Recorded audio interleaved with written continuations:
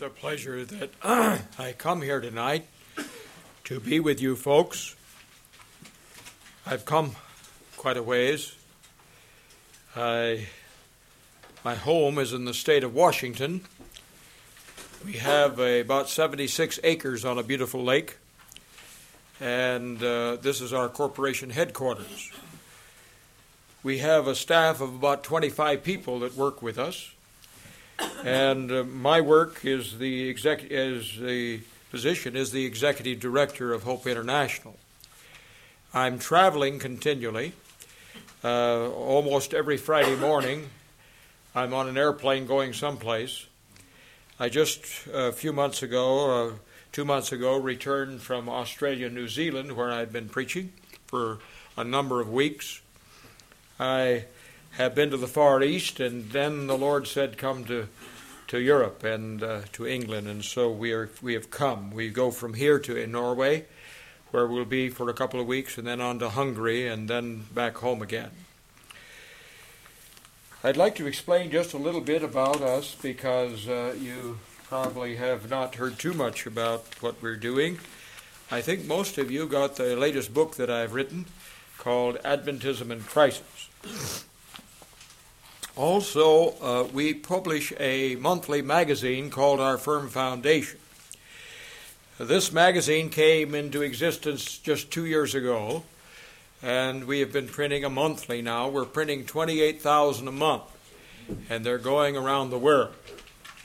The reason I'm going to Hungary is because the people in Hungary had started receiving this magazine, and when they heard we were coming to England, they asked if I could extend my visit and come and visit with them also. The Lord has blessed the magazine. We're also on television across America on 650 stations, television stations, and the Lord has blessed that ministry also. We have a program that we come on once a week called Truth for Today. And that program is with myself and Dr. Standish and Dr. Ralph Larson. We discuss the truths so precious to the Adventist people on television in a kind of a talk show presentation. And it's being well received. We have created also a Bible school, in which we have now a tremendous response from our television program, and we also have another magazine called Truth for Today. I wasn't able to find some of those in the boxes yet, but we have some here that you'll be able to see. Truth for Today was designed to tell the world what Adventists believe. And so that has had quite a wide coverage. Our people are sending it to their friends and relatives around North America. We're in, I believe, getting ready for our third printing of that magazine. And the Lord is blessing that also.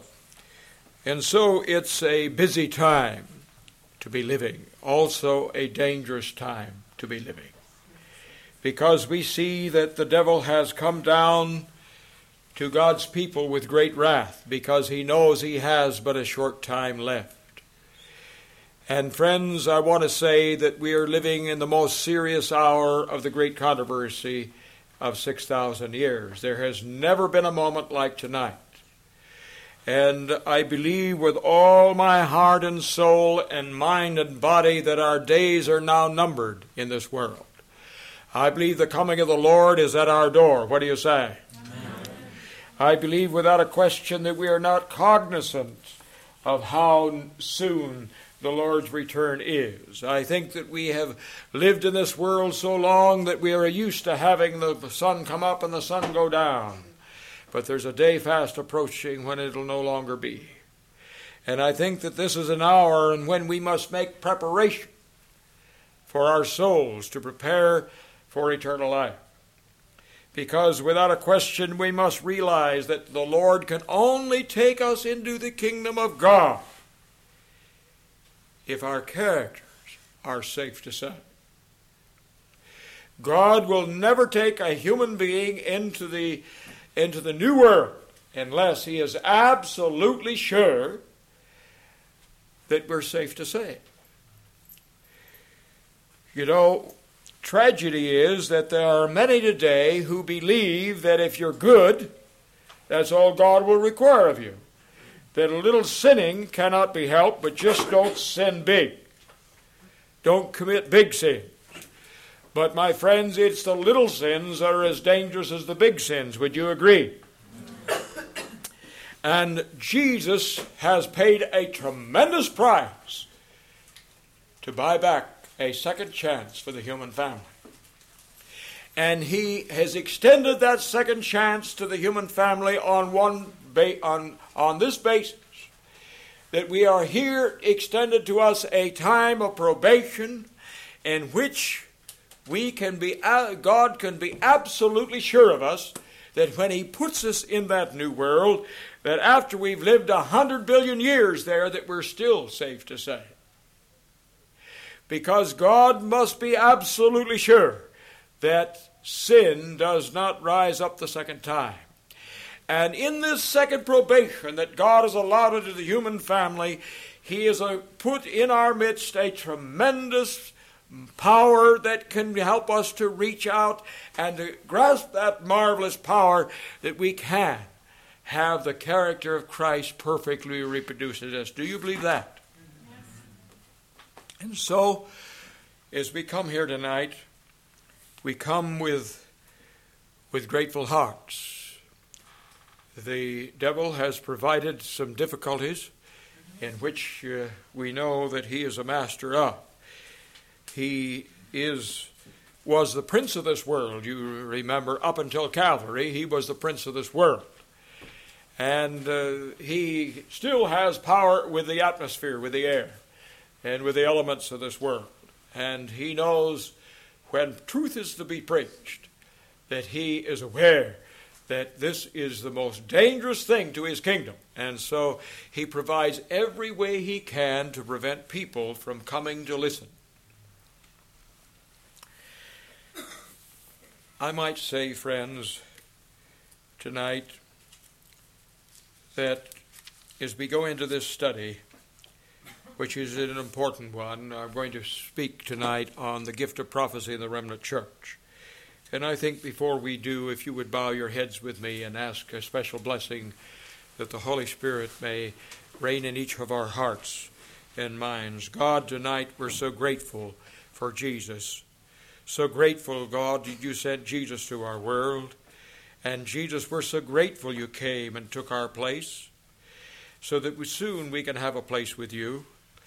And Holy Spirit, we're so grateful that you've been our teacher, and we ask you tonight to be present here to teach us all things that we should know.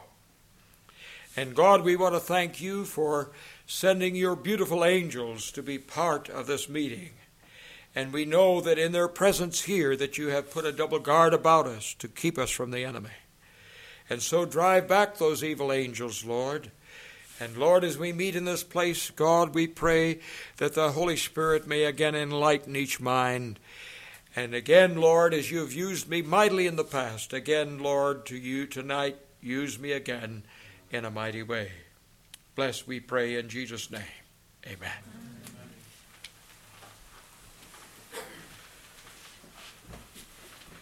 I would like to begin tonight's study by turning to a very familiar text to all of you, Revelation 12:17.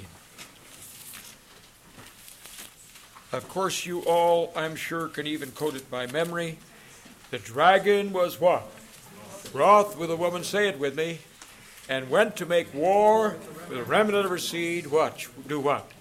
Which keep the commandments of God and have the testimony of Jesus. Now, we have grown up, most of us, in a very protected era of time. Some of you here are as old as I am, and so you'll remember back to World War II, in which I had a part. Some of you had a part. Some of you remember the terror of those days. But most of you here have grown up in times of ease and prosperity. Not too many in the Adventist church today have really seen hard times. And the devil has used good times to take our minds away from the important things of life, to get us caught up in amusements and recreations and the cares of this world. And has drawn the church, the Seventh-day Adventist church, into a worldly mold rather than to a spiritual mold. And tragically, as we come to the end of time, when the world should be on the rooftops preaching the marvelous truths and warning the world of its soon destruction, tragically we find the church to a great degree is asleep in its carnal security. And today, to a great degree, it is the world that's crying out that we have come to the end. For as we look at the nuclear potential of our world tonight, it's a frightening thing. Because in the hands of a few minds of a few men are the potential power to press buttons that we could annihilate every human being. But I'm grateful today that God put a promise in Revelation 11:18. He said he's coming to destroy those that what? Destroy the earth. And we know that he must hurry because minds of men are centered upon one thing tonight, and that is destruction. And at the same time, we find that the minds of men are searching for peace. They are meeting in Zurich, Switzerland, and in the United Nations, and they're crying peace, peace, peace, and there is no peace. And in 1 Thessalonians 5:3, it says, when they cry peace and safety, what? Sudden destruction comes. And tomorrow night we will talk upon a subject that will deal with this, because I will be talking on closing events. I'm sorry that my associate, Dr. Grosboll, cannot come to this meeting. He had something came up at the last moment that detained him. He will be here on Tuesday, but he had to delay because of situations that developed at home. But friends, as we begin this study tonight, we realize that the dragon surely has come down. The devil has surely come down to the church as a roaring lion, seeking whom he may devour, because he knows he has but a short time left. And he is not concentrating upon the man on the street, because he knows where he's going. And he's not even concentrating on the Seventh-day Adventist Laodicean who is sleeping in his pew, because he knows where he's going. But when people come alive, when they finally realize that this type of gospel that has been preached now for many years will not get them to the kingdom of God, that we can't go through the time of trouble, what lies just ahead, with a gospel that says you can just sin a little bit, but just don't sin big. The gospel of Jesus Christ, my friends, is a gospel of victory. What do you say? Amen. And that gospel, my friends, teaches that God has enough power to keep us from all sin. That she says in Desire of Ages 311, there is no excuse for sinning. A holy temper, a Christ-like character is accessible to every repentant, believing child of God. And it says in Volume 1 of the Testimonies, 144, it says that we can stop sinning. A holy temper, a Christ-like life is accessible to every repentant, believing child of God, and we must believe that. Now, as we look at this statement, it has two parts that are very important to us tonight. Revelation 12:17, it says there that the devil is angry with the church, with a woman who is the church. Now remember that the pure church is portrayed here in Revelation 12:12 as a pure woman. You get another picture of another church in Revelation 17 who is talking about apostate church. And it says the devil is angry with this pure church and went to make war with this church. Now, we've got to believe tonight, friends, that we're in a war bigger than any war that was ever fought. It's bigger than World War II. It's bigger than Vietnam. I lost a son, by the way, in Vietnam about 17 years ago. And I have one great desire in my heart, and that is to see the end of this world and the coming of the Lord and the resurrection. But he's angry with the church, the remnant church of God, because of two things. Because they are commandment-keeping people, all 10, and that they have a marvelous gift in their midst. And that gift is what? The gift of prophecy. Because if you turn to to Revelation 19:10, this text is further amplified because it says the testimony of Jesus is the spirit of prophecy. So you are here tonight, you are Seventh-day Adventists because they have these two identifying marks. Now the devil wants to do everything to diffuse and to take away these identifying marks. And so he has minimized the importance of the commandments. In the evangelical world today, they have said you can't keep them. And we find now that tragically, because Seventh-day Adventists to a great degree have fraternized so closely with evangelicals by sending their young men into the evangelical schools for their further degrees, that now we have come to a point that where we as Seventh-day Adventists are minimizing the commandments of God. And therefore, we are minimizing the importance of this second gift, which is the spirit of prophecy. You see, the devil hates two things. He hates the commandments of God and he hates the sanctuary message.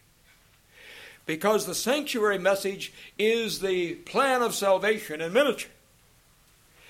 And the sanctuary message teaches one important lesson, and that is there is victory through Jesus Christ.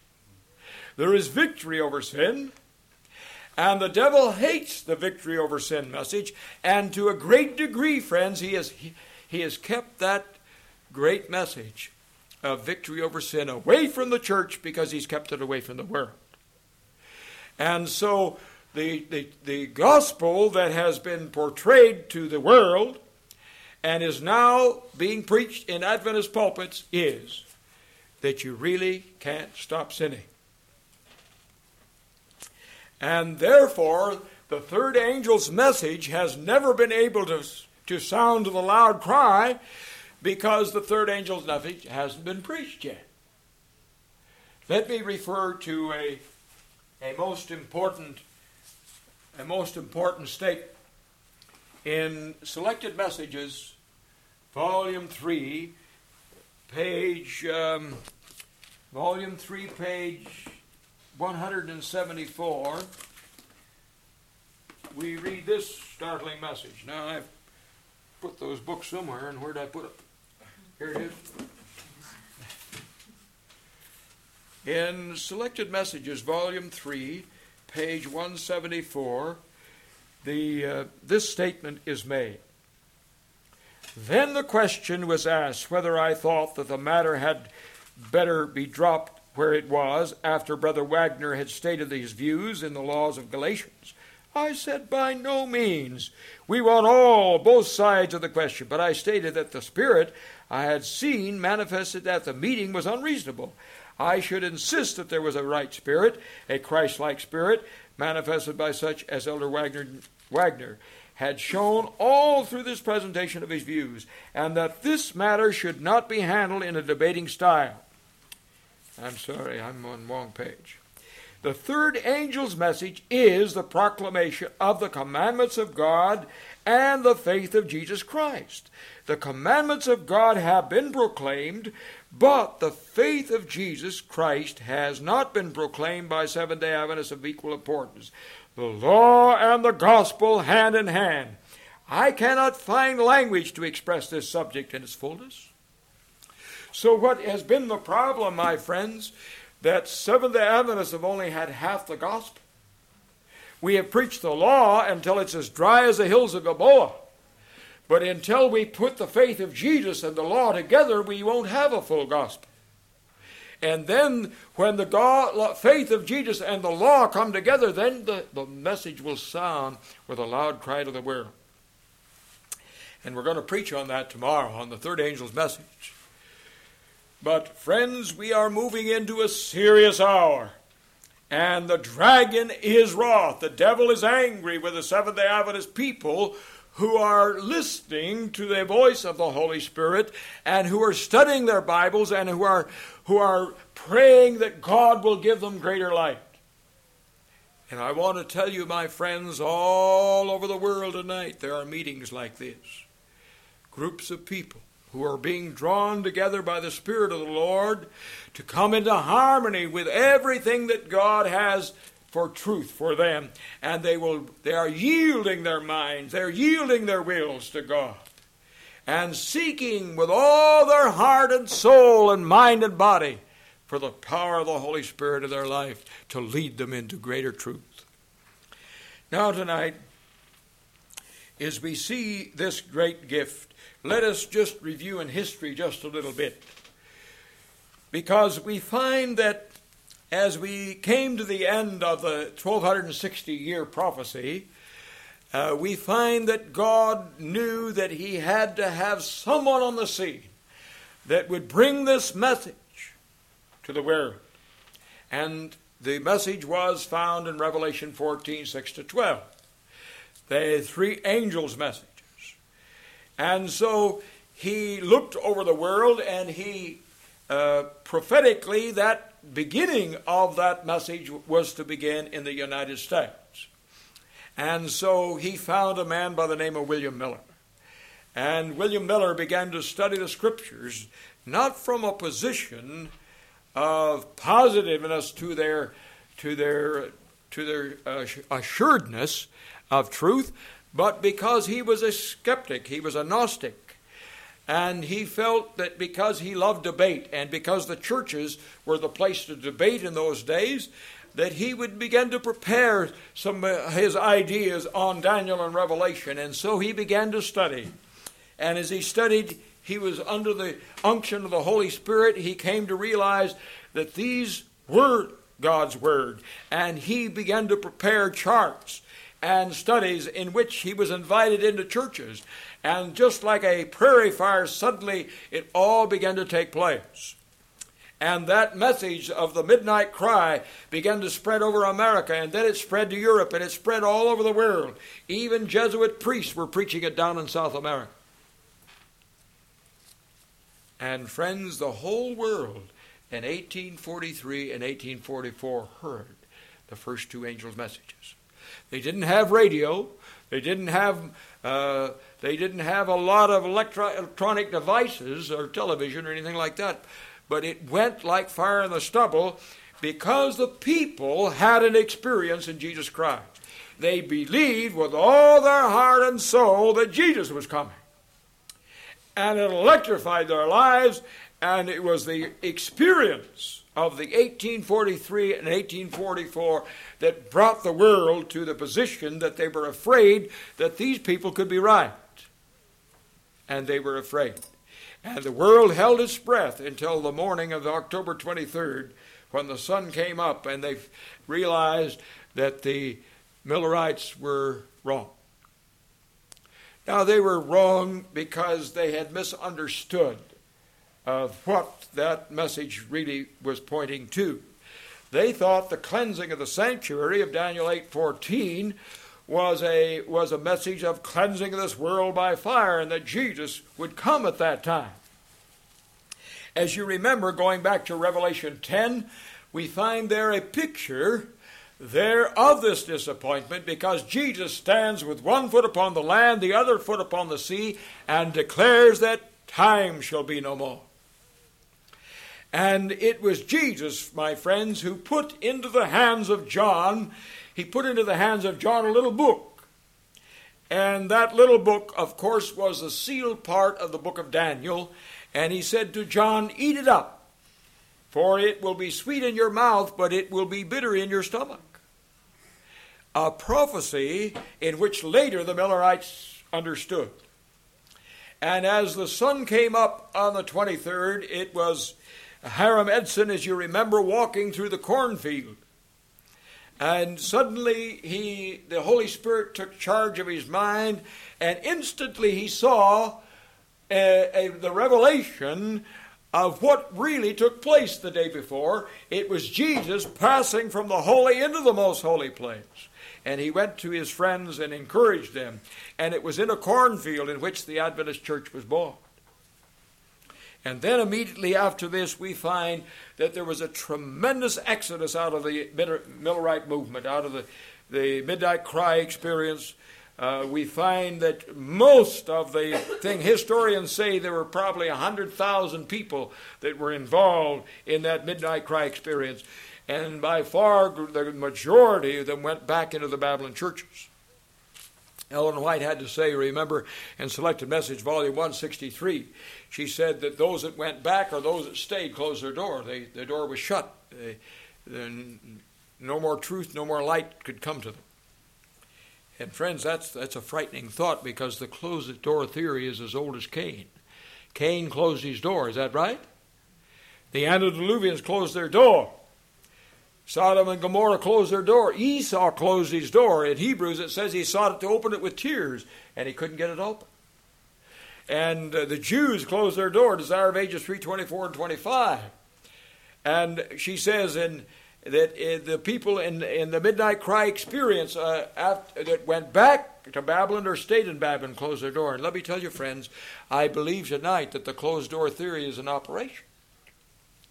I believe that when you rise up against the straight testimony that God has given to this church, that you're preparing yourself to close the door. Would you accept that tonight? Yes. It's a frightening thing, because let me tell you, if the door shuts, you lose all spiritual rationale. You call darkness light, and light becomes darkness, and truth becomes air, and you're going to fight it. And I'm finding that everywhere I go.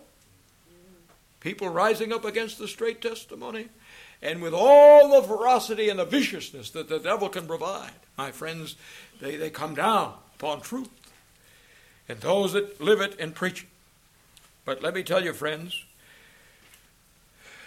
all of this is only a signal to the faithful, loyal, and obedient that we're just about ready to go home. Praise God for that. What do you say? Jesus coming is much nearer than our minds can comprehend. But as we come to another phase of this great message, we find now the faithful and loyal and obedient who remain in this experience. They began to pick up the scriptures, and they began to study. And they put line upon line, precept upon precept, here a little, there a little, to the law and to the testimony. And as they began to put it together, Ellen White began to have visions. And here in Series B, a little book called Series B, on page 56, number 2, 56 and 57.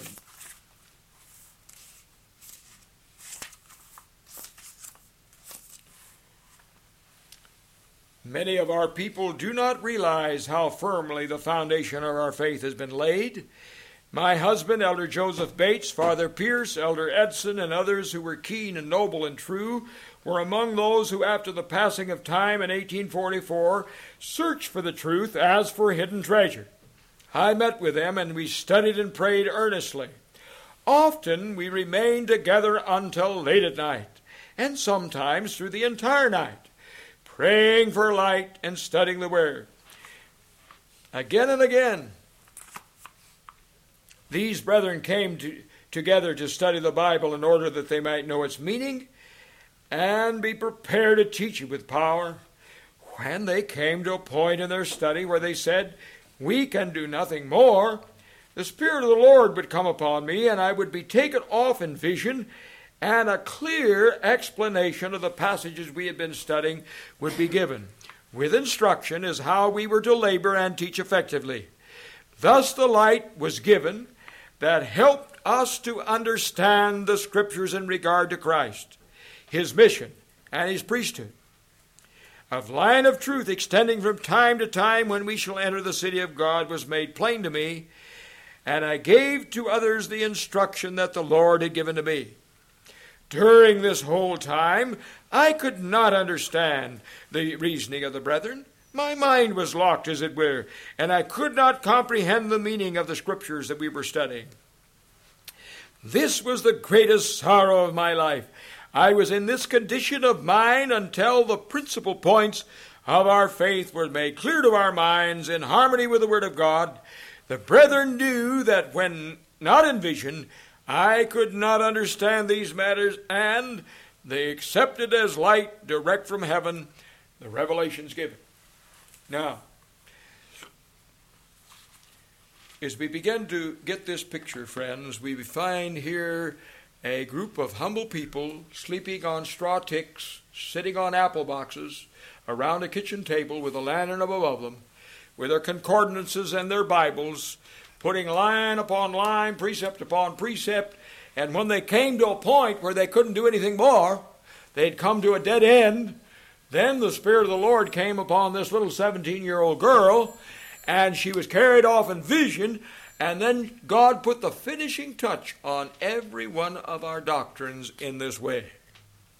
And out of this came the Sabbath truths. Out of this came all the important doctrines that we have today. The sanctuary message, the third angel's message. All of it was done this way by simple people who were not trained in literary institutions. And did you know the average age of that group were only 23 years old? We get pictures of their gray beards and their gray hair because we see them in later life.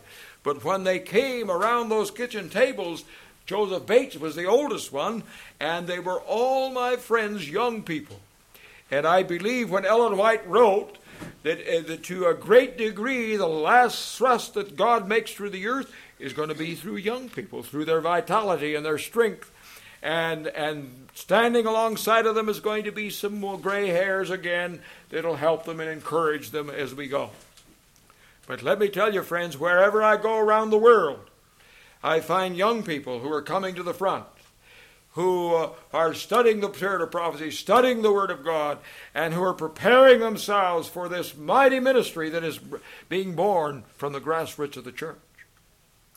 And to a great degree, we'll find probably, just as in Jesus' day, that they had to the Holy Spirit had to bypass the trained ministry of that day because of the type of training that they had received.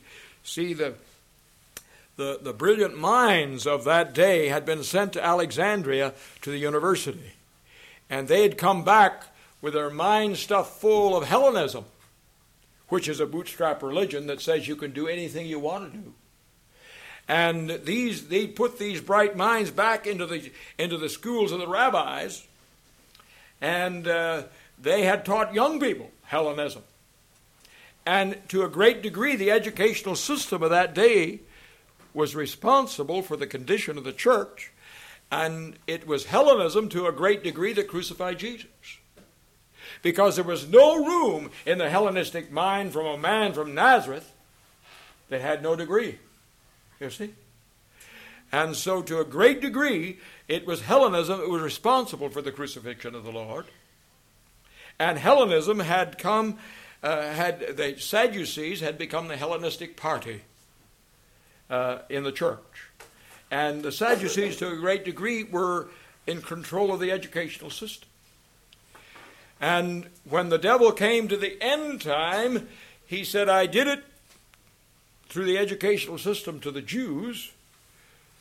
And he said, it'll work again on the Adventists. And to a great degree, my friends, he has been successful, because today the humanistic teachings that are pervading education in the world have made their inroads into the educational system of the church. and Hellenism and humanism are the same. They're a bootstrap religion that says you can do anything your mind tells you to do. And in that mind, there is no room for a message that comes that teaches you can have victory over sin. You see, Jesus taught victory over sin. John the Baptist taught victory over sin. All the prophets that came to the church taught victory over sin, and they were put to death because of it, you see.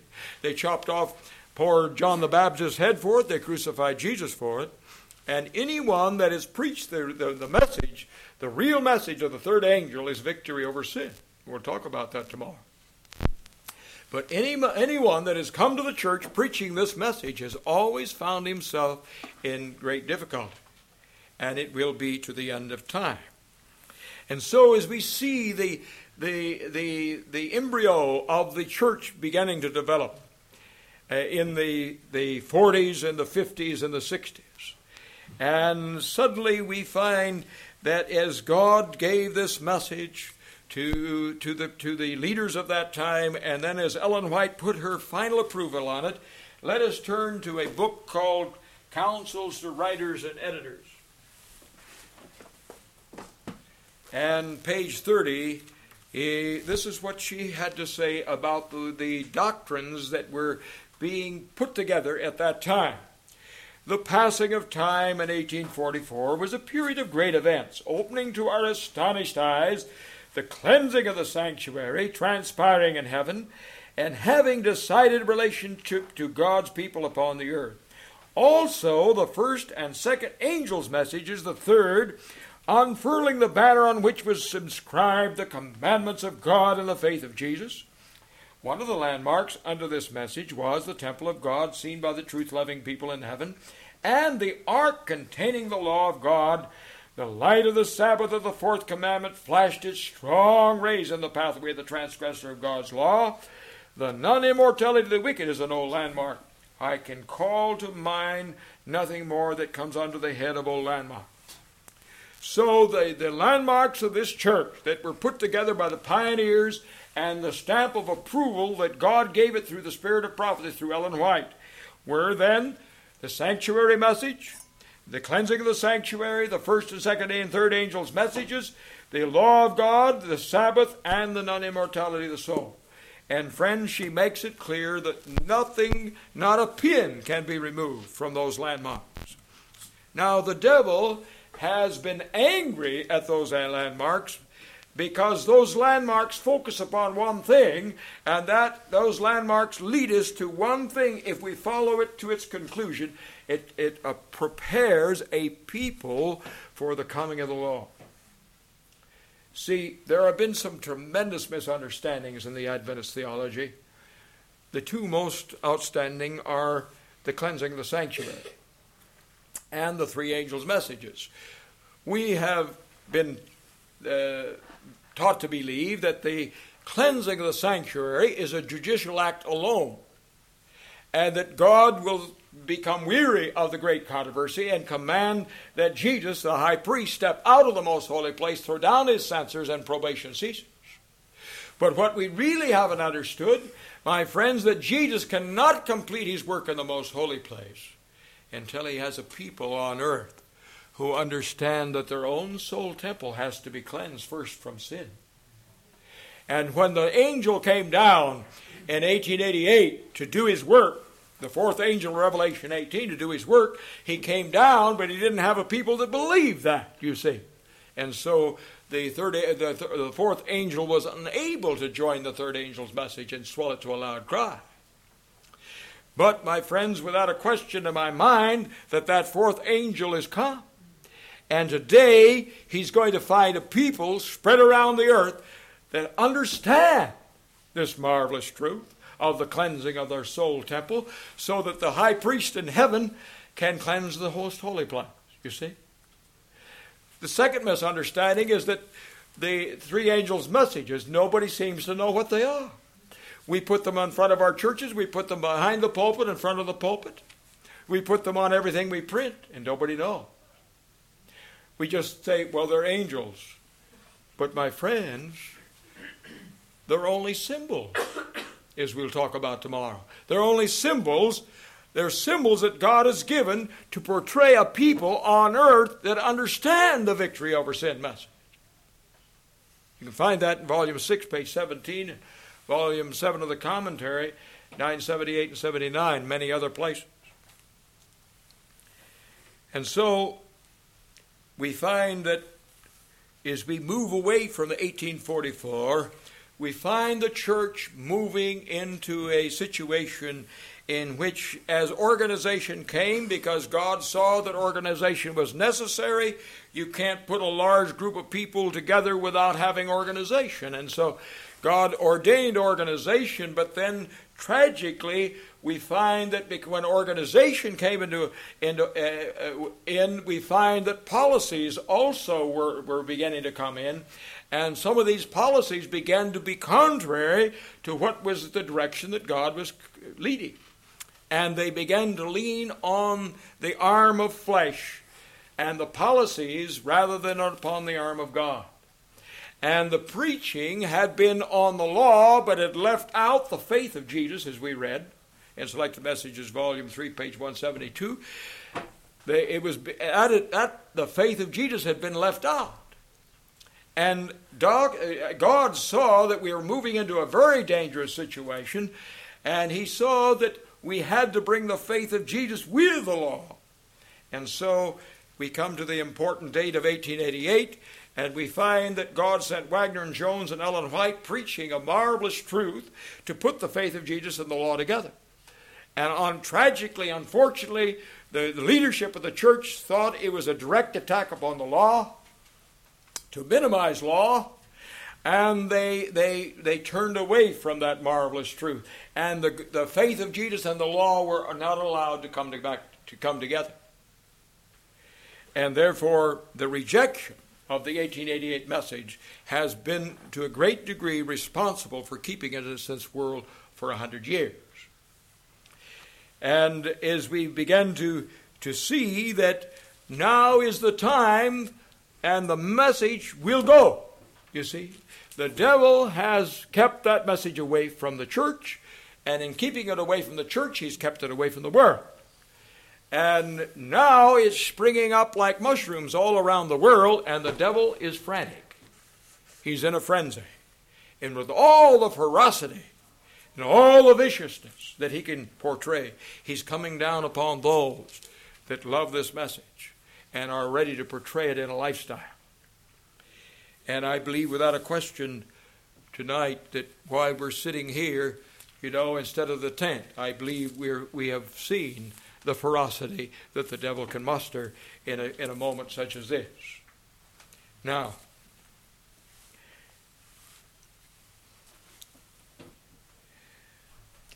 as we look at the gift of prophecy in the Remnant Church, we find today that great gift that God gave to the church, and it was the greatest gift that God could give. There is no other gift that God could put back into the church that would be as great as it was the spirit of prophecy, because God put this gift in our midst to make sure that we didn't repeat the history of Israel. And that through this gift he could prepare a people for translation and prepare a people to give the loud cry to the world.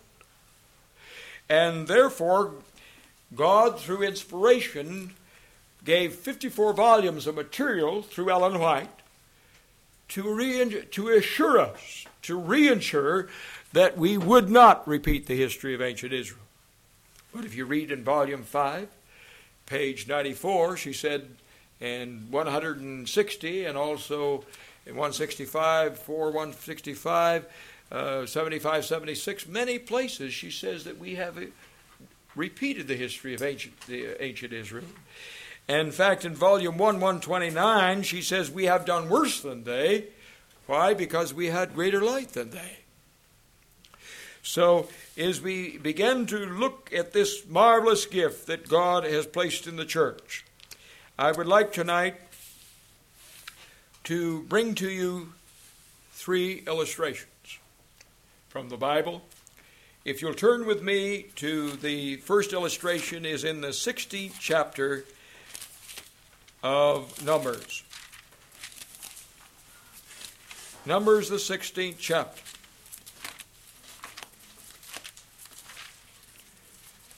And in this chapter, we find the story of the rebellion of Korah, Dathan, and Abiram.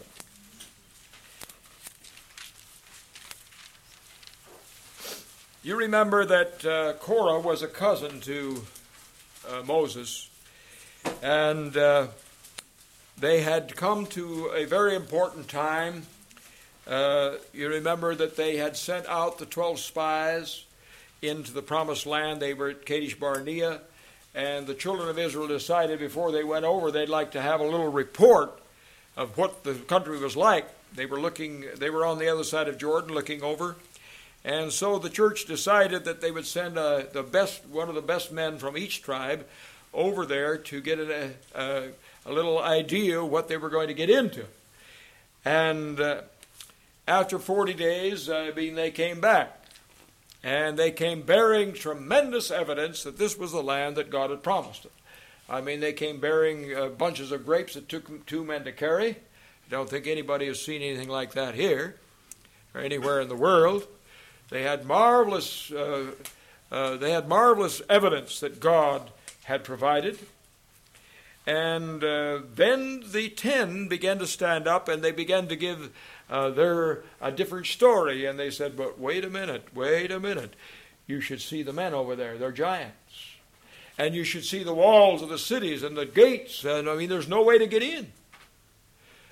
Now, in all of this, let us remember that all of them had experienced the crossing of the Red Sea. They had experienced the manna from heaven every morning, except on Sabbath. They had experienced a river of water gushing out of the ground. Did you know there were 2 million people in the camp? How'd you like to feed 2 million people? I imagine that, what's London must be 7-8 million, I suppose.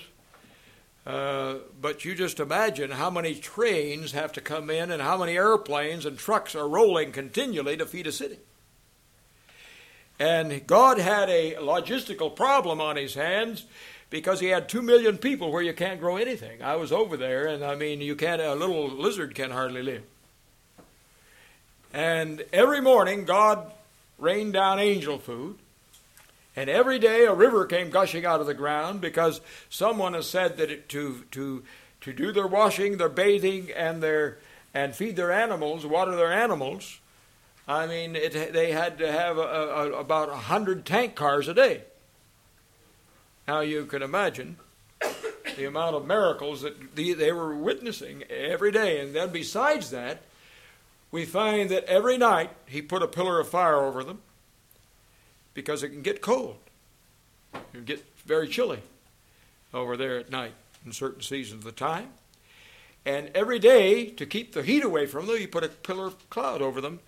So the evidence was absolutely overwhelming that what God was doing with them, for them.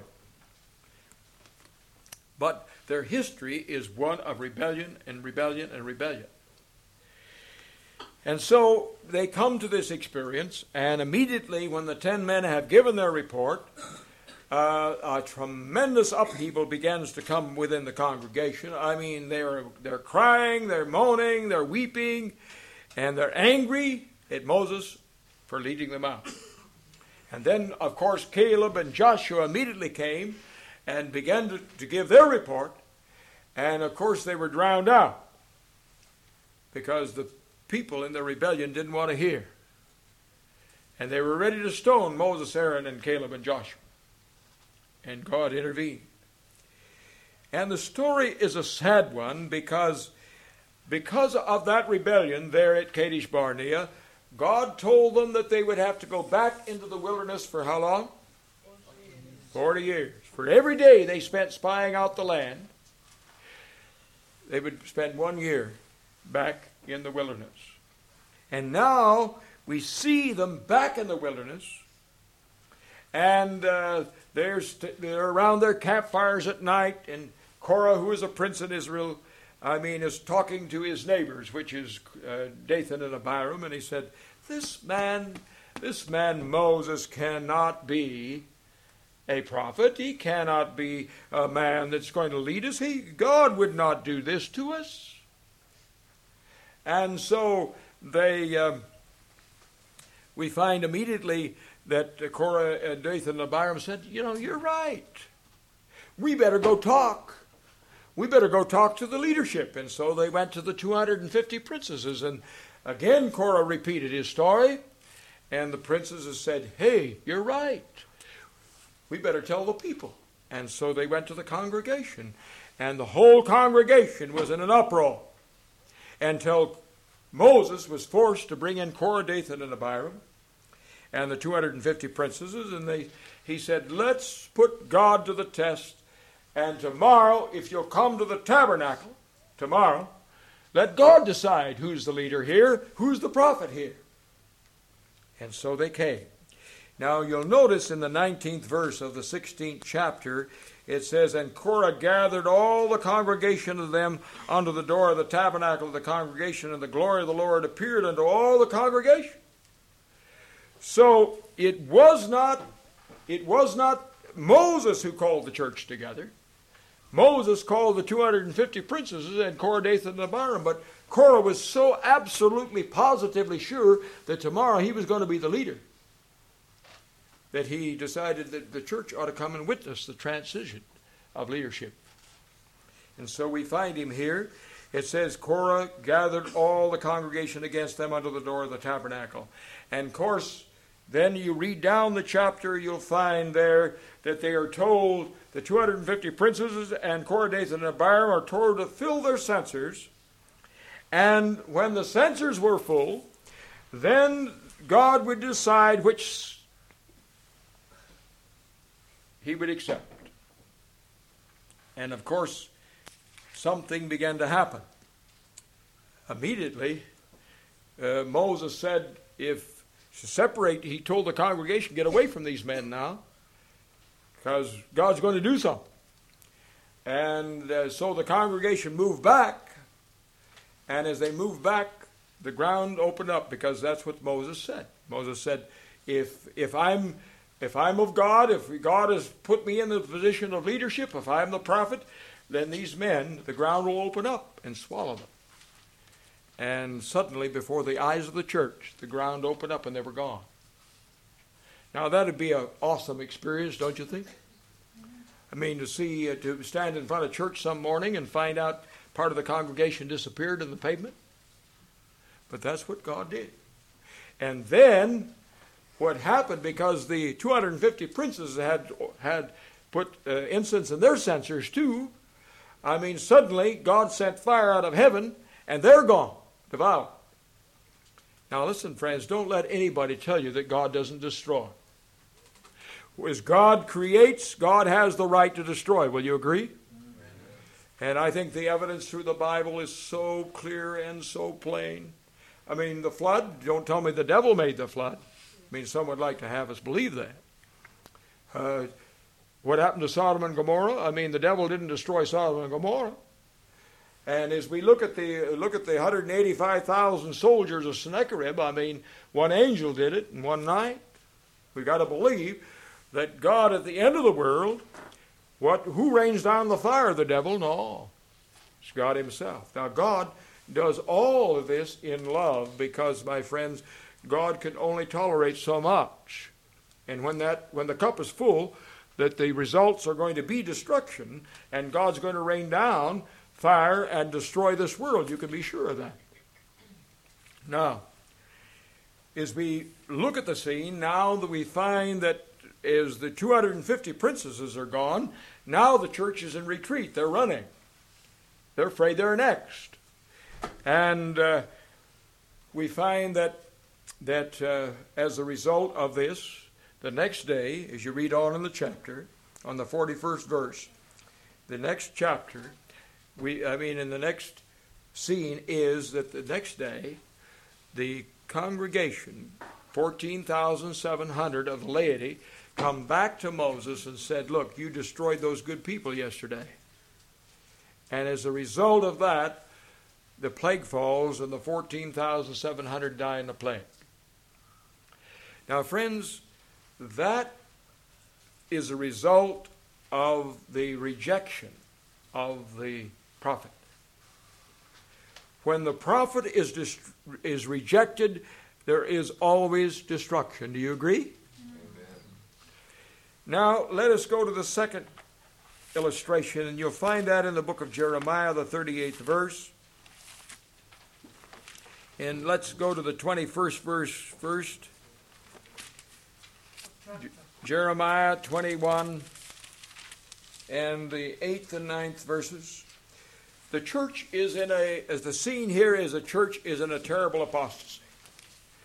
And every time apostasy began to take its stranglehold upon the church, God always sent a messenger to the church to warn the church.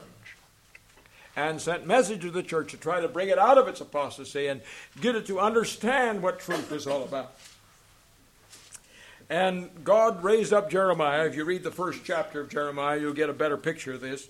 But in the 8th and 9th verse, 21st chapter, God gives a message to Jeremiah and to give to the church. And unto this people thou shalt say, Thus saith the Lord, Behold, I set before you the way of life and the way of death.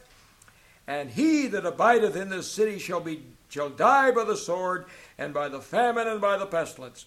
But he that goeth out and falleth to the Chaldeans, and that besiege you, he shall live, and his life shall be unto him for a prey. Now, I would say that was a very strange message, wouldn't you? A very strange message for a preacher to give to the church. Go give yourself up to the enemy, and you'll save your lives. You'll save the church. You'll save the city. But because of this straight testimony that Jeremiah was commanded to give to the church, they threw him in an abandoned well. And he's up to his armpits in slime. And you remember it was Abimelech that finally appealed to the king and got him out. But we pick up the story once again in the 38th chapter. And in this 38th chapter, in the 2nd verse, And thus saith the Lord, He that remaineth in this city shall die by the sword, by the famine, by the pestilence, and he that goeth forth to the Chaldeans shall live, for he shall have his life for a prey and shall live. So, as he gets out of the pit, and he is now under house arrest, I mean, the message is just the same. He goes to the king and gives the message again. And now in back in the 14th verse, you'll begin to see the picture begin to develop here, because the king is very disturbed. Jehoiakim, who threw him in the pit, is dead, and Zedekiah is now on the throne. And Zedekiah has a tremendous problem because the city of Jerusalem is surrounded by the Babylonian army. And he doesn't know what to do. And so secretly he asks, probably after everybody's asleep at night, he brings Jeremiah through the side door where nobody can see and asks him some very important, pertinent questions. And you begin to pick up the story here in the 14th verse. Then Zedekiah the king sent and took Jeremiah the prophet unto him into the third entry, that is in the house of the Lord. And the king said unto Jeremiah, I will ask thee a thing, hide nothing from me. Then Jeremiah said unto Zedekiah, If I declare it unto thee, wilt thou not surely put me to death? And if I give thee the counsel, wilt thou not hearken unto me? So Zedekiah the king sware secretly unto Jeremiah, saying, As the Lord liveth, that has made us this soul, I will not put thee to death, neither will I give thee unto the hand of these men that seek thy life. Then said Jeremiah unto Zedekiah, Thus saith the Lord, the God of hosts, the God of Israel, If thou wilt surely go forth unto the king of Babylon, the princesses, then thy soul shall live, and this city shall not be burned with fire, and thou shalt live, and thine house. But if thou wilt not go forth to the king of Babylon's princes, then shall this city be given into the hand of the Chaldeans, and they shall burn it with fire, and thou shalt not escape out of their hand. And Zedekiah the king said unto Jeremiah, I am afraid of the Jews that are fallen to the Chaldeans, lest they deliver me into their hands, and they mock me. But Jeremiah said, They shall not deliver thee. Obey, I beseech thee, the voice of the Lord, which I speak unto thee, so shall it be well unto thee, and thy soul shall live. Now, the tragedy of this story is that the king didn't listen. He believed that this man, Jeremiah, was a prophet, but he would not follow the counsel of the prophet. So he disregarded the counsel. And the next scene, in the 39th and the 40th chapters, you'll find here a terrible scene, because the city is taken, the city is burned, and Zedekiah stands there in chains. His sons are brought before him and slain before his eyes, and then his eyes are put out, and he walks to Babylon in chains. So, friends, the point of this illustration is this. The point of this illustration is this. And that is that if you disregard what the prophet says, it's also destruction. You see my point? If you reject the prophet, it's destruction, but if you disregard the prophet, it's destruction. Ellen White made this statement in Volume 5, page 680.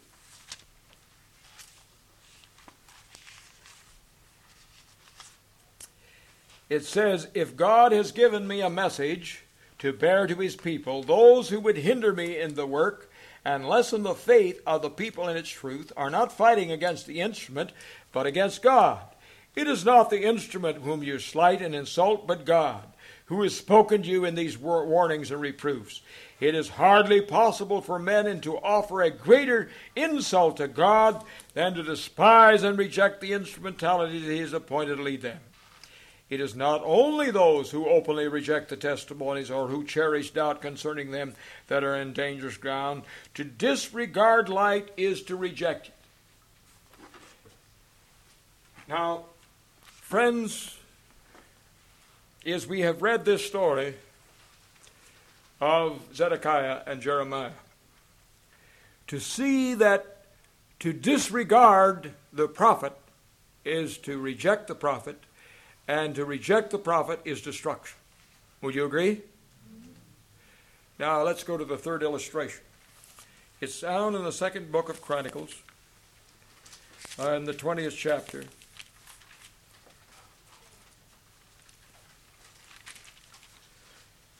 And you begin with the 19th chapter. I won't read it, but you can find the story there. The 19th chapter tells the story of how that Ahab had enticed Jehoshaphat to go to war with him. They had a meeting, possibly Ahab was the king of Israel, and Jehoshaphat was the king of Judah, and the setting is in the land of Israel, and Ahab is trying to get Jehoshaphat to go to war, and Jehoshaphat doesn't know. He's fluctuating. He doesn't know what to do. So he finally says, "Do you have a prophet? I'd like to talk to a prophet." Oh, Ahab says, "Sure, I got one of those." And he brings in several prophets, and Jehoshaphat begins to understand that these are not prophets of the Lord, but prophets of the devil. And he said, "But don't you have a real prophet?" And Ahab responds, "Yes, I've got one of those too," but he doesn't say anything good about me. But finally he brings in the real prophet of the Lord, and the prophet tells him exactly what's going to happen if they go to war. He tells them of the destruction that's going to take place.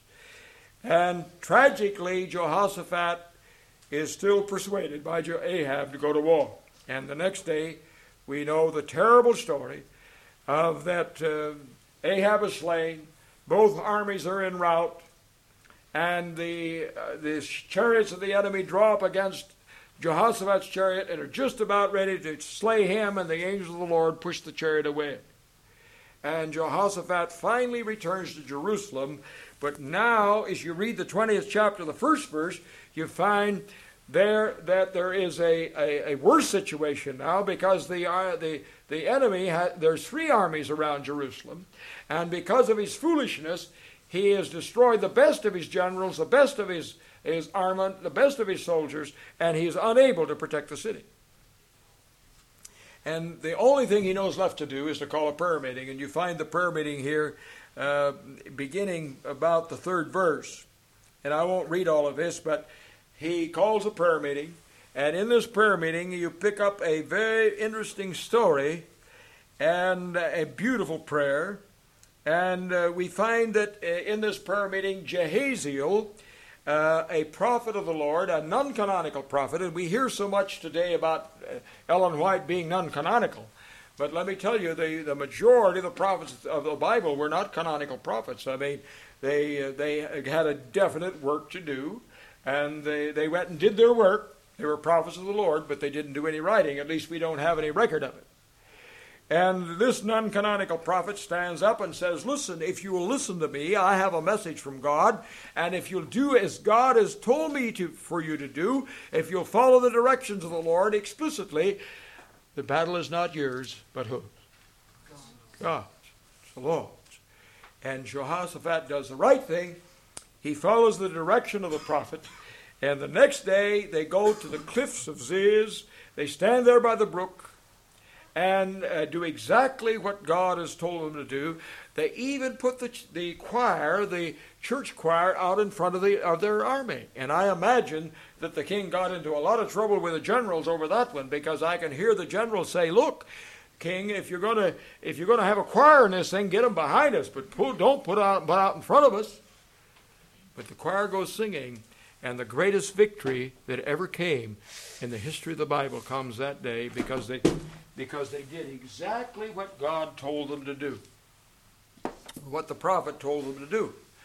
And let me tell you, friends, the only thing they did is went and pick up all the loot, because immediately as the power of God came amongst the enemy, I mean, they got so confused they killed each other. And let me tell you today, friends, that if this church will do what the prophet said, it's going to be victory. But if we don't do what the prophet said, it's going to be destruction. Do you believe that? If we don't do what God told the prophet to tell us to do, it's going to be destruction. And let me tell you, friends, there is a tremendous attempt today to discredit the spirit of prophecy. And that may be the greatest sign of the coming of the Lord, is exactly what is taking place among us today. In Selected Messages, Volume 1, page 48, we read this inspired statement.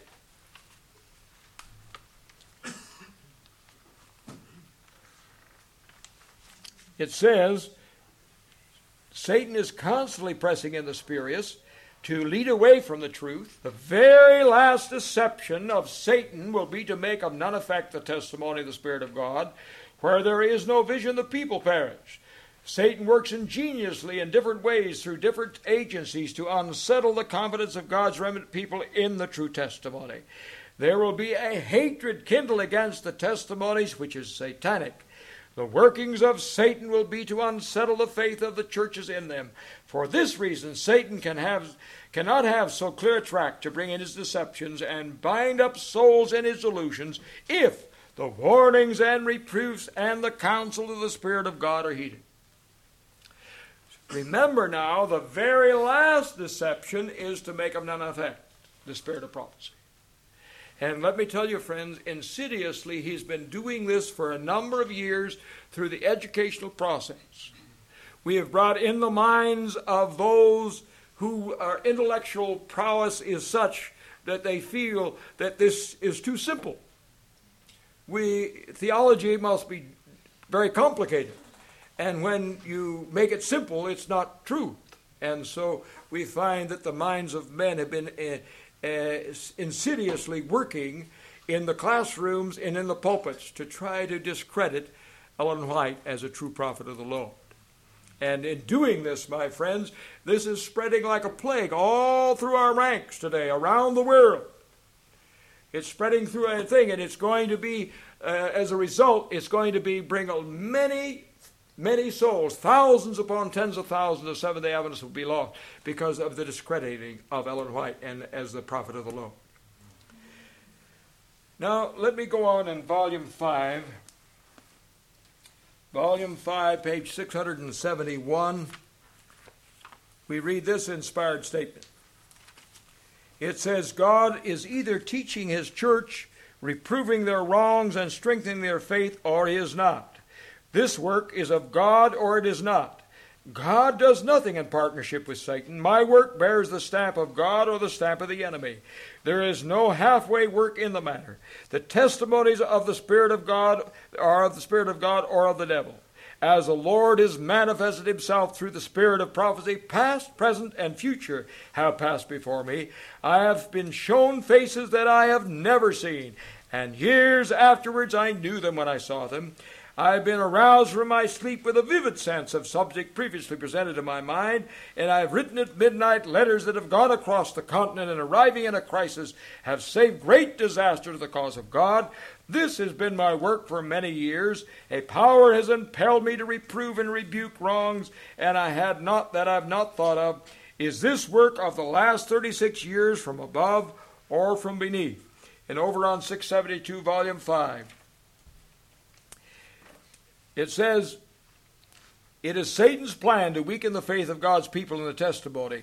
Next follows skepticism in regard to the vital points of our faith, the pillars of our position, then doubt as to the Holy Scriptures, and then the downward march to perdition. When the testimonies which were once believed are doubted and given up, Satan knows the deceived ones will not stop at this, and he redoubles his efforts till he launches them into open rebellion, which he becomes incurable and ends in destruction. By giving place to doubts and unbelief in regard to the work of God, and by cherishing feelings of distrust and cruel jealousies, they are preparing themselves for complete deception. They rise up with bitter feelings against the ones who dare to speak of their errors and reprove their sins. So as we begin to look at what is taking place in our midst, we must realize that what is happening among us is the very last deception. Would you agree? And that means that we have come to the end of all things in the coming of the Lord. The evidence is overwhelming that we have arrived. We look at the world tonight and we see the treacherous terrorism that's sweeping the earth. We see the Iranian problem and the Iraqi problem and the Israeli problem and all of these problems in the Middle East. It's like sitting on the edge of a volcano playing tiddlywinks when the volcano is ready to blow up. And that's just about what's happening to Adventism today. We're sitting on the edge of the volcano, and we're playing tiddlywinks instead of preaching the real message to warn the world. How many times do you hear the second coming of Christ preached in our churches? How many men are standing up and saying that the day of the Lord is at hand? Oh, friends, it's a serious hour. What do you say? And we've come to the end of all things. We today in our world, our newspapers tonight are carrying, and our television news broadcasts are carrying the exact words that Jesus wrote in Matthew 24. There are wars and rumors of wars. There are famines, there are pestilences, there are earthquakes in divers places. And then it says, the end is not yet. This is the beginning of sorrows. And I divide it right there. Beginning of sorrows. And I believe the beginning of sorrows thrusts the Adventist people into the time of trouble. And we're going to see a time like you cannot believe. Some of you who are older can remember back to World War II and the devastation that Europe felt because of the marching hordes of Hitler's armies, and where tens of thousands of men died and millions upon millions of people perished. Ellen White wrote in Evangelism, page 29, she saw balls of fire falling with arrows shooting out of them, and on our cities, and thousands of cities, she said, were destroyed, which means millions upon millions of people. We're facing, my friends, to the very last hour of the history of our sin-cursed world, and soon the birth of a new one. And the church is just as ill-prepared for the second coming as it was for the first coming. Would you accept that tonight? when we should be bringing our lives into harmony. Remember back there in the time of Christ's birth? I mean, it was heathen men who had studied the Hebrew Scriptures and who were studying the situation and came to Jerusalem to find out where the king was born. The church was totally unaware that something was happening. If they had been studying Daniel 8 and Daniel 9, they would have known, wouldn't they? They would have known that there are allotted time of the 490 years, the 483 years of, the 483 years was there, would transpire in a certain place.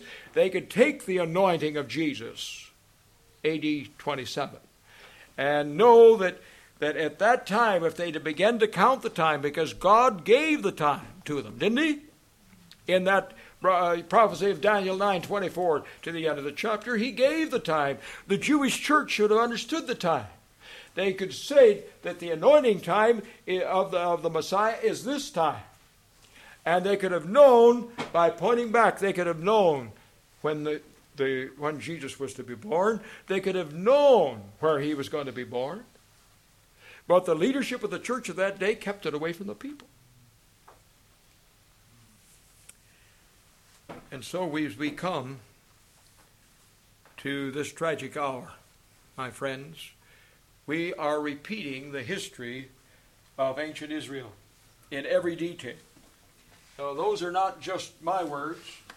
Those are God's words. Let me read them to you tonight on volume 5, page 94.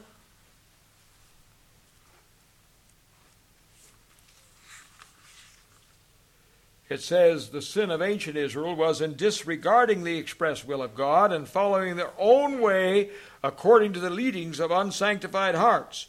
Modern Israel are fast following in their footsteps, and the displeasure of the Lord is surely resting upon them.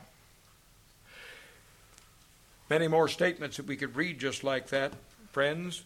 And by following in the steps of ancient Israel, we are now going to receive the same destruction that Jerusalem got.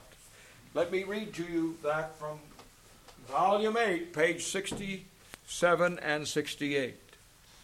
Jerusalem is a representation of what the church will be if it refuses to walk in the light that God has given. Jerusalem was favored of God as a depository of sacred trust, but her people perverted the truth, despised all entreaties and warnings. They would not respect his counsels. The temple courts were polluted with merchandise and robbery.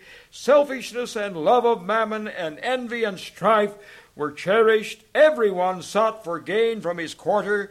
Christ turned from them, saying, "O Jerusalem, Jerusalem, how can I give thee up?" So Christ sorrows and weeps over our churches, over our institutions of learning that have failed to meet the demand of God. He comes to investigate in Battle Creek, which has been moving in the same track as Jerusalem. The publishing house has been turned into desecrated shrines, into a place of unholy merchandise and traffic. It has become a place where injustice and fraud have been carried on, where selfishness, malice, and envy and passion have borne sway.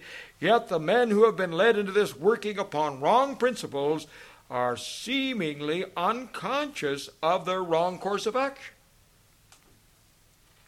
When warnings and entreaties come to them, they say, "Does she not speak in parables?" Words of warning and reproof have been treated like as idle tales. When Christ looked down from the crest of Olivet, he saw the state of things existing in every church. The warnings come down to all that are following in the tread of the people of Jerusalem, who had such great light. This people is before us as a warning. By rejecting God's warning in this our day, men are repeating the sins of Jerusalem. The Lord sees what human agent does not see and will not see, the outcome of all human devising in Battle Creek. He has done all that a God could do. He has flashed light before the eyes of the people that their sins may not reach the boundary where repentance cannot be felt. But by a long process of departure from just and righteous principles, men have placed themselves where light and truth and justice and mercy are not discerned. This course has become part of their very nature. I call upon all who have united in a course of action that is wrong in principle to make a decided reformation and forever after walk humbly with God. These are no idle tales, but truth. Again I ask, on which side are you standing? If the Lord be God, follow him. If Baal, follow him. Pretty solemn, wouldn't you say? Pretty solemn words. And friends, those are not words of men, those are words of God. How many believe that tonight? Let's see your hand. Those are words of God, not words of men. And friends, we face a serious hour in our own lives. Now, some people want to turn their finger on the brethren and their words on the brethren and blame them. But blaming anybody today is not going to help us in this situation. The only thing that's going to help us in this crisis hour is to bring our life into harmony with God on every point. Would you accept that tonight? To go home from these meetings and determine by God's grace and his power to live all the truth and to accept the words of the prophet as the words of God, and not to violate in any way, to the slightest degree, anything that God has said through Ellen White. If we're ready to do that, my friends, this group can bring forth a reformation and revival in the kingdom, in the United Kingdom here, that will reach around the world. All God has been waiting for is men and women and young people who are ready to stand up and be counted. That's all he's waited for. And he's waited in his long suffering with us, his patience with us. He's waited more than 100 years to find a people that would not only stand for truth, but first live for it. And my friends, that means that to the dotting of the I and to the crossing of the T. You see, compromise is what the devil's greatest weapons against the church. In every era of time, he's brought compromise.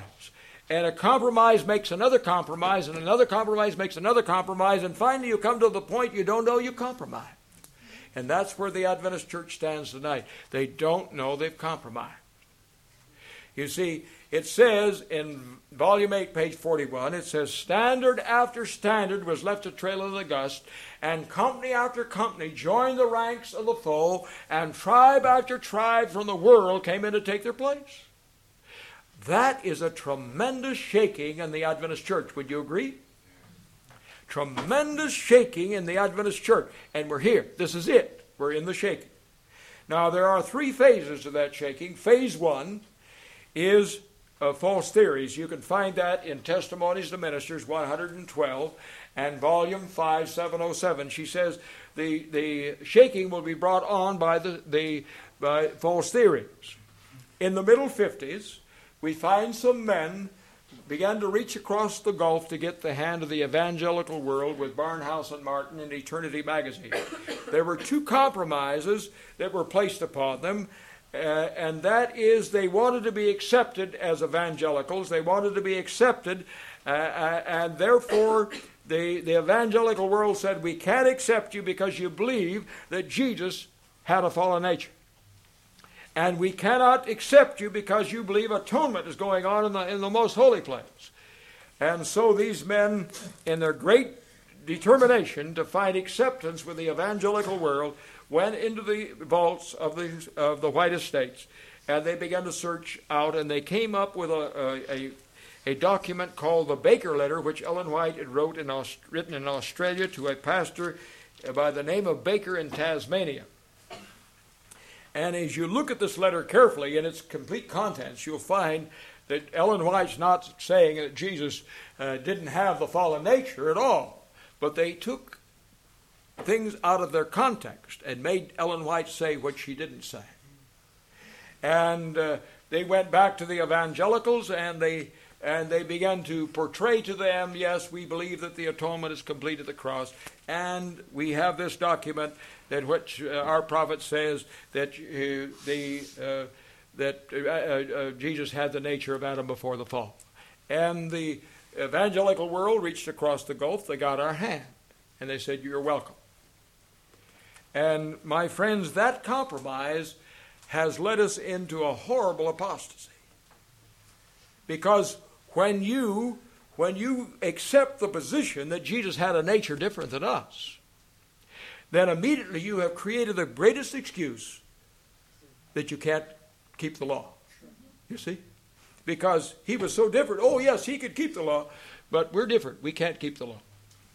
And you begin to move from cause to effect, and you immediately, this is what happens, is that if that be true, then justification is all you need. And if justification is all you need, then the atonement can be complete at the cross. And you keep moving from cause to effect, and you will find that if that be true, then you don't need a mediator, and if you don't need a mediator, you don't need a sanctuary. And then you keep moving, and you find out, if that be true, you don't need a remnant church, and you don't need 1844. And by the way, if you can't keep the commandments, you can't keep the Sabbath. And that's exactly the trend that thousands and thousands have gone out of the Seventh Adventist Church. So, my friends, the deception is among us. The very last deception is among us today. You see, the sanctuary message is the most distinct message that we have. There are other churches that preach the Sabbath. There are other churches that preach the non-immortality of the soul. But there is no other church that has the sanctuary message. And the devil is angry with the sanctuary. Because in the sanctuary, in a beautiful setting, God has portrayed the marvelous plan of salvation and how we can have victory over our sins. Going back to the days of Israel, God instituted the sacrificial system. And in that sacrificial system, he was desperately trying to teach the church how terrible sin is. Because when they sinned, they had to go get a little lamb, the most sweetest, most delicate of all the little animals, and he had to lead that because it was 1.5 miles from every side to the closest tent, to the tabernacle, and in the sight of the whole church, he had to lead his little lamb. And there, when he stand in line, probably for some maybe hours before he was led in, and there he had to tie that little lamb to the horn of the altar, and then he had to take a knife, and he had to put his head back, and he had to cut its throat and watch it bleed to death. And significantly, he was to understand that sin was responsible for the crucifixion of the Lord. That little lamb pointed to the lamb slain from the foundation of the world. But tragically, the church got caught up in tradition and ritualism. And the priests began to look at these long lines out in front of the tabernacle every morning, and they said, we better do something quick, we're running out of lambs. So they went out to the heathen, and they brought great big sheep herds. And tragically, the ministry, the priesthood, began to make money off of the lamb business. And what God wanted the ministry and the priesthood to understand, that there's no excuse for sinning. That this sacrificial system was to teach the hideousness of sin so that Israel would come to a point where they'd stop sinning. But my friends, they never learned the lesson. And the church went from generation to generation to generation without learning the lesson until they came to the exact moment when all those millions of little lambs that had been slain, where the fulfillment of Jesus Christ in that little lamb had met antitype, and there he stands before the church, and the leadership of the church rejects the lamb. And the church rejects the lamb. And let me tell you, friends, we have come to a point in our history that if we are not careful, that we are going to do exactly what ancient Israel did. Because as they crucified the second power of the Godhead to Calvary, we are coming close to a point where if we're not careful, that we will crucify the Holy Spirit. I'm not literally, but symbolically. And that is the sin against the Holy Ghost. You see, when you give the devil credit for what God has done, or God the credit for what the devil does, I mean, you're preparing yourself to close your door. And when you make truth into error, you're ready to close your door of probation. And we've come to this moment, friends, and I want to tell you right here that, did you know that Ellen White was more than a prophet? If you'll turn back with me in your Bibles to Numbers, the 12th chapter, we see something very interesting begin to take place in Numbers, the 12th chapter. We have the story here of Aaron and Miriam. You remember there that they became very jealous of Moses because they began to think in their minds that they should have as much responsibility that and a much notoriety and position that Moses had. And I can hear Miriam say, "Oh, why should he have more power than we? I mean, I used to change his diapers." And Aaron said, "You know, I'm the oldest. I should have as much responsibility as he." And because of the problem that was developing, poor Moses, a very humble man, you read in the 5th verse, this is what God did. The Lord came down in the pillar of the cloud and stood in the door of the tabernacle and called Aaron and Miriam, and they both came forth. And he said, "Hear now my words, if there be a prophet among you, I, the Lord, will make myself known unto him in a vision, and will speak unto him in a dream. My servant Moses is not so, who is faithful in all mine house. With him will I speak mouth to mouth, even apparently, not in dark speeches. In the similitude of the Lord shall he behold. Wherefore, then were ye not afraid to speak against my servant Moses?"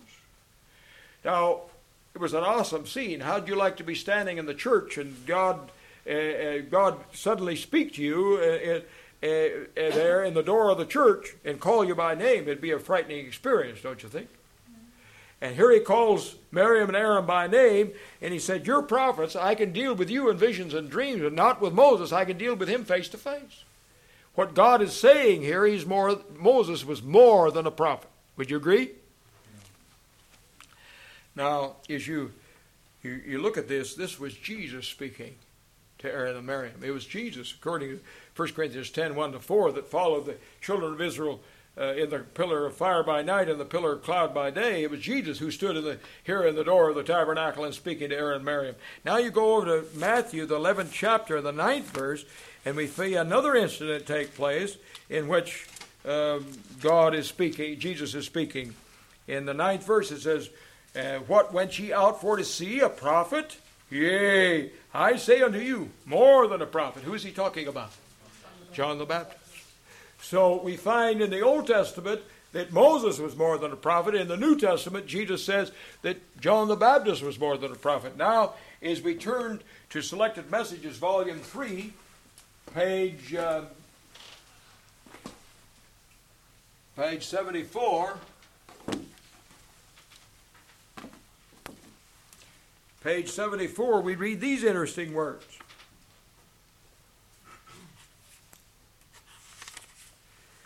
It says, "During the discourse at Battle Creek, October 2, 1904, I said I did not claim to be a prophetess. Some were surprised at this statement, and as much as being said in regard to it, I will make an explanation. Others have called me a prophetess, but I have never assumed that title. I have not felt that it was my duty thus to designate myself. Those who boldly assume that they are prophets in this our day are often reproached the cause of Christ. My work includes much more than this name signifies. I regard myself as a messenger entrusted by the Lord with messages to his people. My commission embraces the work of a prophet, but it does not end there. It embraces much more than the minds of those who have been sowing the seeds of unbelief can comprehend." So Ellen White said that her work was more than a prophet, friends. And the 54 volumes that she has written on every subject are proof of it. Would you say? I mean, on every subject that she's written, on how to raise your family, read Adventist Home, how to raise your children, child guidance. If you want, on how to prepare your nutrition for your family, read counsels on diets and foods and counsels on health. On everything that touches the human race, God has given her the information that we need so that we without excuse. And as we come to the finish line, friends, the tragedy that I see among Adventists today, that we have disregarded almost everything that God gave us through the prophet. And remember, to disregard it is to reject it. And I believe that many Adventist leaders and many Adventist pastors and many Adventist laity today are on the brink of that rejection by disregarding. And let me tell you, friends, if we do not apply the counsel that God has given, there is only one thing that God can do, and that is destruction. That's the only thing God can do. When the church disregards the counsels of the Lord, history has proven over and over again through the history of the church that destruction always came. God in his long suffering allowed the church to go on and on and on and on and on until finally God dealt with them in captivity.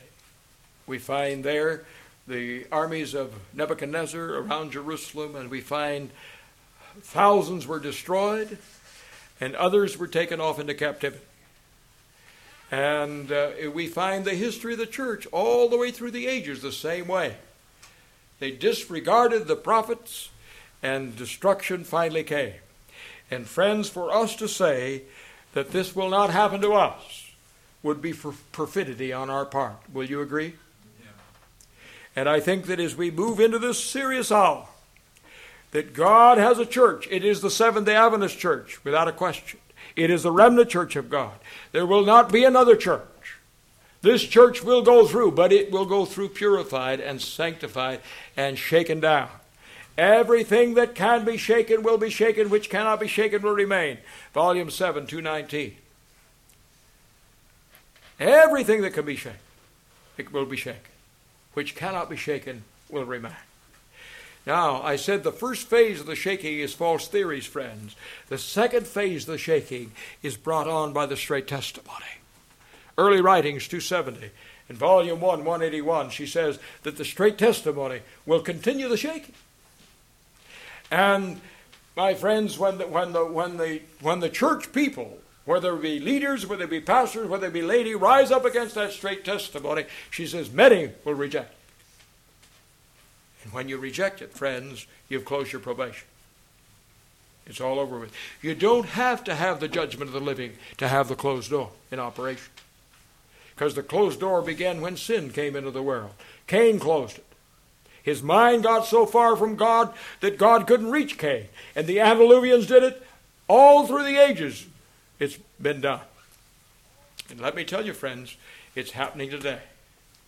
When you stand up and reject truth, you're preparing yourself to close the door. And when you close the door, your conscience is seared to the point where truth becomes error, error becomes truth, darkness becomes light, light becomes darkness. And when truth is preached, all the ferocity that the devil can create comes in possession of you. In closing, I would like to refer to one more illustration.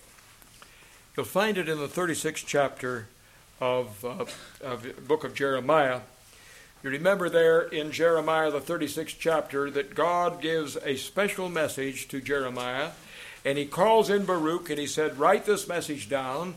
And then he said, because I'm under house arrest, I cannot go to the church. If you'll go to the church and read this message. And so Baruch wrote it down, and he went to the church, and he read it. And the king, who was Jehoiakim, was in his palace, and somebody came and reported what was going on at the church, and he said, bring that message up here. And the message was brought in, and he began to read it, and somebody began to read it, and as he heard it, he was so infuriated by the message of the Lord that he took it out of the hands of the reader and cut it with his penknife and threw it into the fire. And he said, that's the end of that. But it wasn't. If you read the 25th verse, you'll find that there were 3 men that did everything they could to keep the king from burning the script, the message of the Lord. But he wouldn't listen. And even more, as you go to the end of the chapter, the Lord impressed Jeremiah and gave him even more than he had before, and the message was written again by Baruch and went out. The king could not stop the message.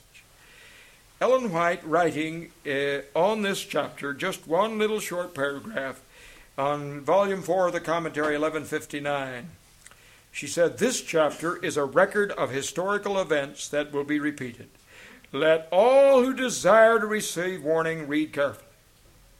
So what she's saying here, everything that happened in the 36th chapter will happen again. And I want to say tonight, it's happening now. Everything that happened in Jeremiah 36, go home and read the chapter. Everything that happened in the 36th chapter is going to happen again in our day, and it's happening. Ellen White wrote in volume 7 of the commentary, 985, she said, when the gospel is gone to the world, there will be an attempt to remove the landmarks and the pillars of our faith. And friends, I want to tell you, that attempt is in process. She said the very last deception was to make of none effect the spirit of prophecy. That is happening. And I think that as we begin to look at everything that's transpiring in our world today, that God is trying to tell the Seventh-day Adventist church, the Seventh-day Adventist people, the Seventh-day Adventist leaders, and the Seventh-day Adventist pastors, that time is short and the end is here. And what we do now, we must do very quickly. Would you agree? Because she writes in volume 5, 463, what we have failed to do under times of ease and prosperity, we will do under very times of persecution and difficulties. And that day is fast approaching. And so, friends, as we come to the end of this meeting tonight, as you know, I'm not a preacher that is short-winded. But I think we've got a very important message to give. And people don't turn off television in the middle of a program, and we shouldn't turn off the Holy Spirit in the middle of the sermon. So I never worry about time. I believe that when people come as far as you have and are ready to put up with the difficulties to listen to the Word of God, I think that without a question that you will come away from these meetings not by the blessings of any man, but the blessings of the Lord. And I believe that very soon you and I, if we're faithful, will see Jesus come. I believe that some of us in this room will possibly be martyred before it's over with. Ellen White makes it clear in the book Maranatha 199. She said there'll be many martyrs. You read in the book in the Revelation 20 verse 4, those people lose their head because they refuse the mark of the beast. The mark of the beast comes when the Sunday laws come into effect. And that day could be very soon. I believe the Sunday laws are on the horizon now. All that the devil is waiting for is a crisis, is a catalyst to bring him about. And I believe that any time that you can wake up some morning and find the world went upside down while you were sleeping, and the world will never be the same again. And you'll have times and difficulties and persecutions and trouble like there never was since there was a nation. And what behooves every one of us in this room tonight is to make that preparation. One thing I would like to make clear, and that is there is a fine line between concern and criticism. One is constructive, the other is destructive. And what I'm seeing today as traveling the world preaching, I'm seeing a group that have been concerned, but who have been drawn over the line into criticism. And criticism will not cure the problem. Now, some people call the straight testimony criticism. You've got to define between the two. But we must realize that criticism is a devil's tool in which he will destroy us. But concern, everyone that walks through the pearly gates is going to have concern about the church. And you'll find it there in the sealing message of chapter in volume 5, 208 through to the end of the chapter. The great concern of God's people who are weeping between the porch and the altar. But I find that there are a group of people within these concerned groups today that are calling the church Babylon. They're saying it's time to get out of the church. Let me tell you, friends, this is God's church. And if you're faithful and loyal and obedient to God, you are the church. You are the church. And if you get out, where are you going? Where will you go? You're not going to help anybody outside the church. My friends, we have to stay in the church. I know today that there are many in America that we get phone calls and letters, even disfellowshipping are taking place because of people who are rising up against the straight testimony. They're turning upon the faithful and loyal and obedient. But we must respond to this just like Jesus responded. We must be able to respond with such love and tenderness that even when they kill us, that we can say, God, forgive them. They don't know what they do. You see, there's going to be a lot of people in heaven that had the wrong theology, but the right spirit.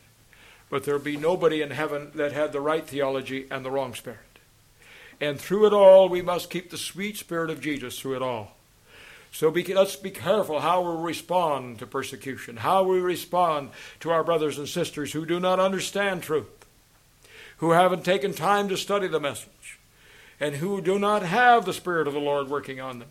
My friends, if you respond in an adverse fashion, if you begin to get angry, and if you begin to point your finger at people and condemn people, my friends, you're going to turn them away from truth. Our only hope is that by the lifestyle that God has placed within our hearts and lives, that we can turn many to righteousness. Because they can look at us and say that we've been with Jesus. That is the only thing that's going to help our brothers and sisters.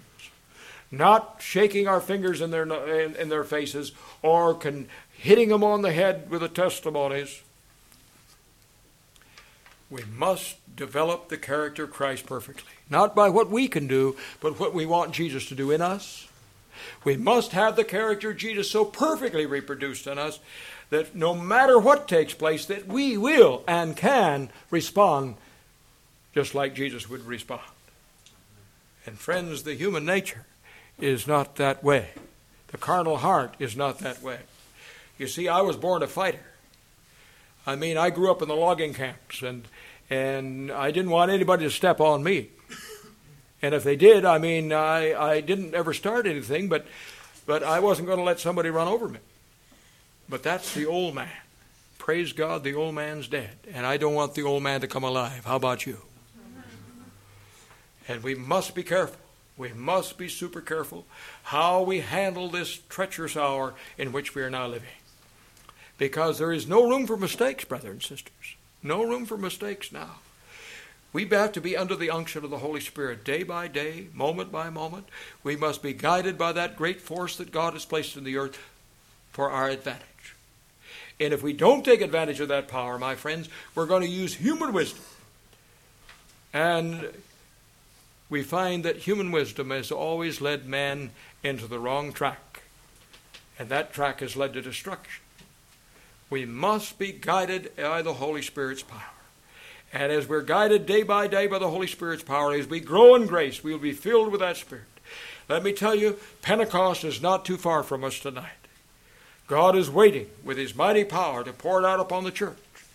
And friends, when He has a people that believe and understand that their own soul temple can be cleansed of every sin, that there is no excuse for sinning, she says, God says. A holy temper, a Christ-like life is accessible to every repentant, believing child of God.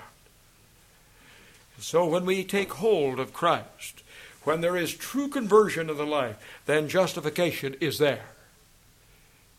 When we're so sorry for sin that we want to stop, then you're justified. And justification and sanctification are side by side. You can't separate them. If you're justified, you're sanctified. If you're sanctified, you're justified. And the only way you can be justified, friends, is so you're so sorry for everything that you've done that you want a covenant with Jesus Christ to stop it. And He immediately comes into the life and provides the power to quit. Do you believe that? Yes. And that's the only way you can retain justification is to remain in that relationship, in that experience.